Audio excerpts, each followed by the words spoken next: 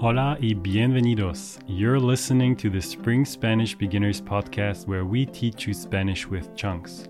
Get our full video lessons on YouTube by searching for Spring Spanish. For full transcripts and flashcards with all the chunks from this episode and all our other episodes, join our inner circle. Check out the show notes for a link. Hola. Hola. ¿Qué te parece ese? ¿O ese? ¿O ese? No tengo dinero. Someone tries to sell you something or your friends want you to join them at a fancy restaurant but you don't have money. Saying no tengo dinero does the job, but it sounds a bit plain, even a bit off. Sound cool in Spanish while being penniless with these 7 alternatives. I'm Spring Teacher Maura and this is your alternative número 1. Estoy en la ruina. Another way to say this would be estoy arruinada or estoy arruinado, but it means exactly the same. It's most commonly used amongst friends and family, meaning it's not something you'd say at a store or to your employer. You could use it though as follows. ¿Vas a salir? Sí, al cumple de Jorge. Vamos a comer a Messi Sushita, ¿te quieres venir? Estás loca. Ese sitio es carísimo y yo estoy en la ruina, ¿no te acuerdas? Hoy por ti, mañana por mí. Anda a vestirte. Chunker. This is a chunker. Hoy por ti, mañana por mí is a perfect example of a chunking Spanish. Native speakers have been using this forever, so you can be sure that it's correct. Literally translated, it means today's on me, tomorrow's on you, which sounds pretty good in English, to be honest, but it doesn't exist. For more existing, useful chunks like this in Spanish, make sure to download our free Essential Spanish Chunking Kit with the chunks most frequently used by native speakers. Número 2. Solo estaba mirando.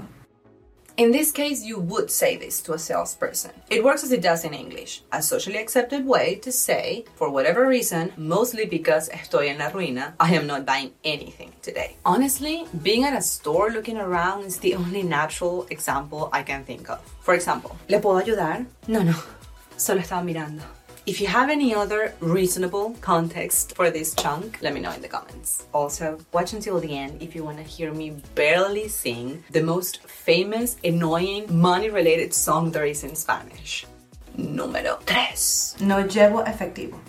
This is an entirely different situation that you could sadly run into quite often and that COVID has made even more present. People asking for money on the streets. If you're like me and you don't like to ignore people, saying no llevo efectivo can be quite a helpful chunk. Y si tienes hijos, hijas, sobrinos o sobrinas constantemente pidiéndote efectivo, no dudes en usarlo con ellos.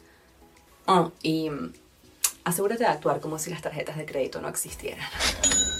What does exist is an opportunity for you to become a member of our inner circle and chat about this with other students, Spanish tutors, and come to the speaking rooms that we regularly organize to help you speak Spanish. If you feel like it, check the link in the description and try out the membership. Número 4.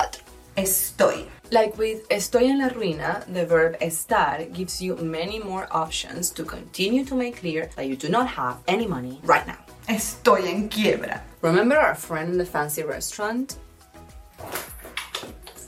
Sí, al cumple de Jorge. Vamos a comer a Messi Sushita, ¿te quieres venir? Estás loca.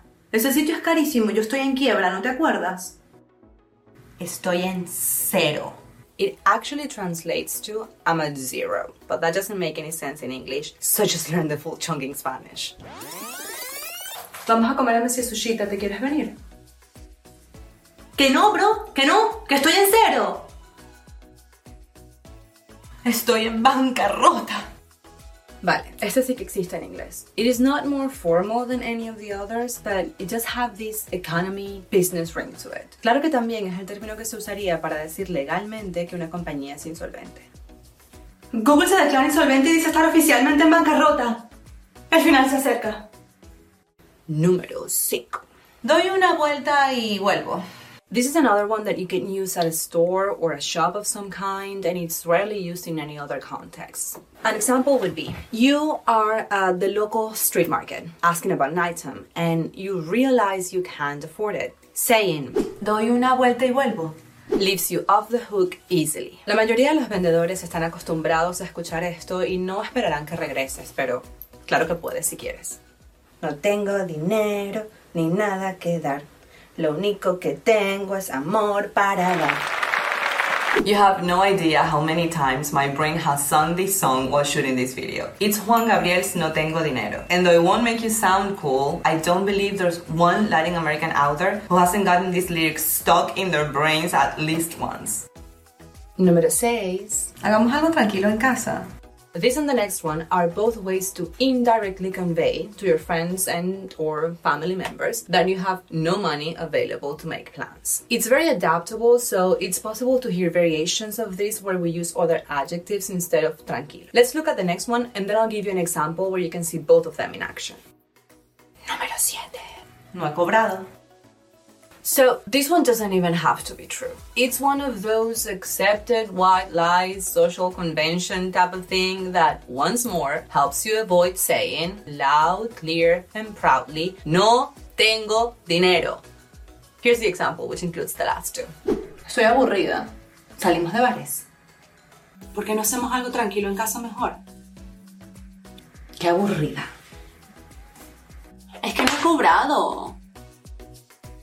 There you go. Now, let's review real quick. Are you ready? Options for stores. Solo estaba mirando. Doy una vuelta y vuelvo. Options with friends. Estoy en la ruina. Estoy en quiebra. Estoy en cero. Estoy en bancarrota. They all mean something along the lines of I'm broke. Options to avoid telling your friends you're broke.